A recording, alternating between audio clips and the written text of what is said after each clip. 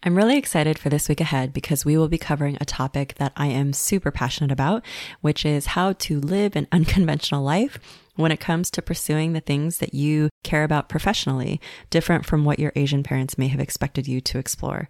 So this week on Wednesday, I'll be interviewing Jane Ko. She's the top Austin food blogger.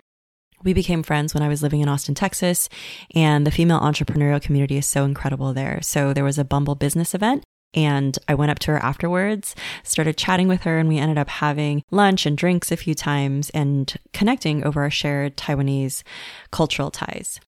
But what I love about this topic is that I have definitely pursued a creative career that was unlike the doctor lawyer bit that my parents expected of me. So you'll hear a little bit of it in this personal essay today.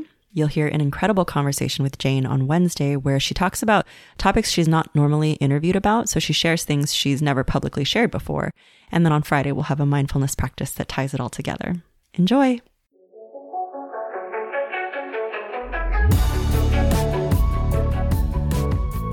Welcome to the Fuck Saving Face podcast. I'm your host, Judy Tsui, and together we'll explore mental and emotional health for Asian Americans, especially breaking through any taboo topics.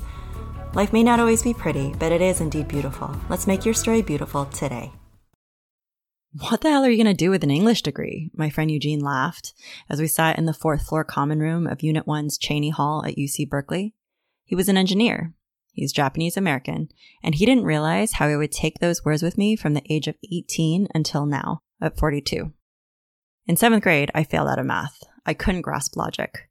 Up until then, because of my weekly Saturday math tutoring classes that we went to after Chinese school at the MAC facility on Sawtelle in Los Angeles, I did okay enough to get through long division and basic algebra. Beyond that, I became lost. In 10th grade, I failed out of math analysis. In order to boost my GPA, I signed up for summer school. The room was hot. We had individual desks with plastic blue seats and mock wood tables. I felt terribly ashamed. Not only was failing completely unacceptable in my family, but I looked around the room and the kids who were also taking math analysis a second time around were kids who looked like they'd been in detention countless times before. Yes, I was judging them. And yes, I was scared. So I couldn't believe it when Kate walked into the room. She was diminutive. She had these freckles against her olive-colored cheeks, and she was beautiful. She had this long, luxurious hair. She was half Chinese, a quarter Filipina, a quarter Spanish. She was one of the most popular girls in school.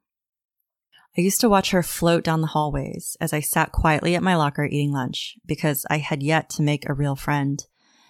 Beverly started in 9th grade, and my junior high went up to 9th grade, so I didn't start until 10th grade. And all of these kids at Beverly had gone to school together since they were in elementary school. Meanwhile, Kate would walk up with her Doc Martens, and then she'd go up to her older brother and hug him like they genuinely liked each other so much, like they were so close. Not like he had to be a dad to her or she had to be his mom, the way that I felt like I had to be a parent to my 3 younger siblings. Kate and her brother were popular. They were gorgeous. They looked to me as though they were untouchable. Kate sat behind me in this makeup math class throughout the summer. We started passing notes. I desperately wanted to be her friend. She seemed smart, and later I'd find out that she even tutored other students, so I wasn't sure how she ended up also failing like me. Want to come over to my house to study? She asked. Wait, what? I asked, confused. You can come over later today if you want. My housekeeper Terry will come pick us up. When the BMW pulled up in front of the swim gym at Beverly, I tentatively hopped into the back seat. Was this really happening? Less than 8 minutes later, Terry pulled up to the driveway of their house on Oakhurst, and I ambled out timidly after Kate, who pushed open the door with carefree confidence. What's for snack, Terry? Kate called out. Their house was small. It was filled with the things of 3 teenagers. Her younger brother Lester was on the computer on the small table outside the kitchen. Corned beef and rice, Terry said in her Filipino accent. Terry was more like a family member than a housekeeper, having been there with the kids all of their lives. I would end up falling hard for her older brother PJ. A varsity tennis player who carried himself with a swagger, he drove around in a white Porsche. Knowing I had a crush on him, he would use this to his advantage and ask if I could help him write his papers once he got into USC. I agreed. I would sneak him into my room at my parents' house in West LA. He would sit there while I did his homework, and rather than feeling guilty or ashamed, I felt honored. I mean, he must see me as smart, right? This high schooler writing college freshman papers? Once, my father unexpectedly came home, so PJ went to hide in the closet. But my father had already spotted the car parked in front. He knew what was happening, and he bellowed like never before. He demanded that I come out of my room. He shouted for me to come to the kitchen. He berated me in Mandarin for what felt like 30 minutes at the top of his lungs while PJ hid in my closet. Everyone could hear everything. PJ could hear everything. By the time I got back to my room, I had wiped the tears away. PJ gently came out of the closet, quietly packed up his things, then climbed out the window and left. I'd like to say that after that, I never helped him again, but instead of him coming to hang out with me anymore, he simply paid me cash and I still wrote his papers. I never knew what grades he ended up getting on those. Before this incident, I had always wanted to be part of their family. They were all actors and models showing up in REM music videos, commercials, print ads. Occasionally, Kate would toss a script across her bed because she was about to go for an audition, and I wished that part of her glittering magic would rub off on me. But I wouldn't be lucky enough to date her older brother's best friend, for example, a sandy blonde-haired 6-foot tennis player named Quinn. When Quinn left for MIT, he would ask his friends to leave gifts for Kate by her door, the one that led to the backyard. I watched them and wished for a love like that. It seemed that all of PJ's friends went to Ivy League schools, Princeton, Yale. It seemed that all of Kate's friends had swim lessons, horse lessons, drove around in European luxury cars from Beamers to Range Rovers. They were exactly what the show Beverly Hills 90210 conjured up. Kate put makeup on me for the first time. The eyeshadow was dark. I hoped she could cover up my mustache. I never had the right clothes. I shadowed along with her as she spent hundreds without thinking at vintage stores on Melrose. After we would hang out, sometimes I'd hope I could get a ride home from Terry or one of PJ's friends if they were heading my way, but 15 minutes on the side streets of LA seemed so far sometimes. And I didn't know how to ask, so I just took the bus. There's one moment I remember most about our friendship, and it was going with them to Vegas, where they had a second home.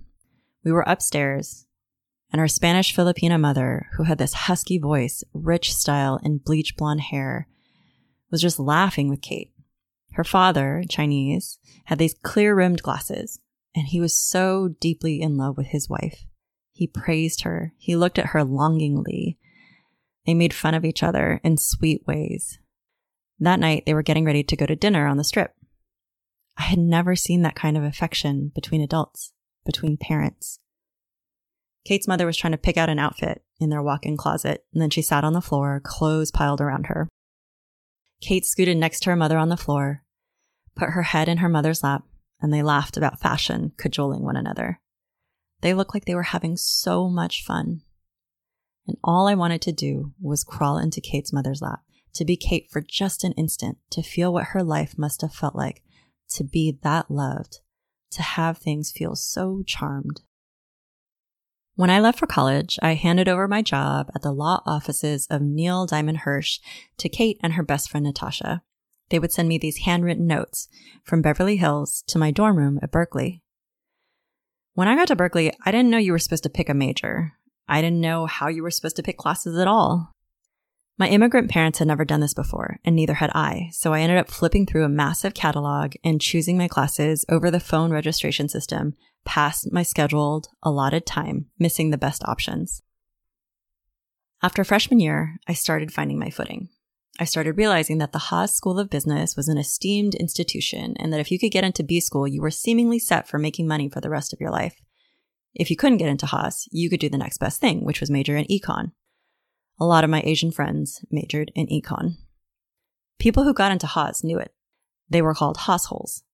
People who got into econ seemed to wish they were Haasholes. And then there were the liberal arts majors like me. I didn't think English was good enough, even though our English department was one of the best in the country. I didn't think I was good enough for journalism. All of those people looked so much older than me, like they were in grad school and beyond, that they knew how to be assertive and ask questions, and I could barely form a sentence to utter in any class. I didn't know how to raise my hand. But once I picked English, I figured I needed to do more, so I double majored in mass communications. I double majored at one of the most prestigious public universities in the country, worked 2 to 3 jobs to pay my own way through school, and led a case competition team that was sponsored by Haas and Toyota. I wasn't in business school, but I spent almost every week in their ivory towers. My advising professor, Professor Trudy Carrot Ward, said something to me when guiding our case competition team for the American Advertising Federation that has stuck with me to this day. You have a rare gift. You're able to think with your left brain and your right brain. You're able to think strategically and creatively. That's a special thing. I won the AAF Most Promising Minority Award my junior year and had an all-expenses-paid trip to stay at the Waldorf Astoria in New York to receive the prize. I got an internship with Darcy Macias Benton and Bowles on Madison Avenue in New York and lived at the 92nd Street Y, working at agencies that Mad Men featured so prominently in the show, like heading into Ogilvy's offices for meetings. My last roommate in college was a Haas business student. When we graduated, I got a job as a copywriter at a high-tech advertising agency in Silicon Valley. She got a job in San Francisco. We made about the same our starting year. From there, my career trajectory has gone from startup ad agency to top-tier Fortune 500 companies. I've worked for Neutrogena, Toyota, Scion, Walmart, and more. Even though I wasn't brave or bold or knowledgeable enough yet to pursue the journalism school at Cal, I became an editorial writer for Mind Body Green, an editor in Shanghai, China, the editorial director of a live conscious music and events site, which was all the more meaningful because by then I had also become a yoga teacher and a Reiki practitioner. I had always dreamed of becoming a travel writer, so after I broke up with a boyfriend who I moved to San Diego with, I found a new roommate on Craigslist. I moved in with her. My dear friend Moto would call her Abuelita, the Mexican version of the grandma he always saw me to be. Wendy would introduce me to her cousin, who at the time was the editor-in-chief of San Diego Magazine. Julia would send me on my first travel article to Mexico, and once I figured out how it worked, between the properties, the PR agencies, and the publications, I would take it and run. To the point that I went to Brazil with the first family and youngest person ever to summit Mount Everest, teaching them yoga on a hotel rooftop while also covering their first race since returning from the Himalayas and being featured in Outdoor Magazine and NBC. I would be invited to stay at a private island in Fiji where Britney Spears would frequent. I would go to Colorado, Taiwan, Vietnam, Hawaii, and stay at the Four Seasons twice in a month on Maui, where I get to meet Catherine Budig, a renowned yoga instructor, and we become friends. It would be Julia's twin sister who'd start the Conscious Music Events Company with her husband. It would be Julia who would introduce me to them and say, Judy can help you. It would be connections like this throughout my life that would lead me to the next greatest opportunity, and the next one, and the next one, with ease. My parents still worry about me. They still worry about my career. They're not quite sure what I do, even though they've come to visit me in myriad places I've lived. South Carolina when I was working on the Learjet account, San Jose when I was working on eBay, San Diego when I was starting my life anew after my divorce. Whatever trajectory you think your life will take, if you open up to the adventure and believe in yourself, in your gifts, in the fact that no one else actually knows what's truly next and we're all figuring it out as we go, then maybe if you choose to pursue an English degree over the seemingly more solid engineering, business, or econ degrees, maybe you'll still turn out more than okay. And in the end, you'll have much better stories to tell. Thank you so much for listening to today's episode. If you liked what you heard and know someone in your life who might also benefit from hearing this episode, please feel free to share it with them. Also, if you'd like to support our show, you can make a one-time donation at fucksavingface.com, or you can make a recurring donation at patreon.com/fucksavingface. That's fuck without the U. Subscribe today to stay tuned for all future episodes.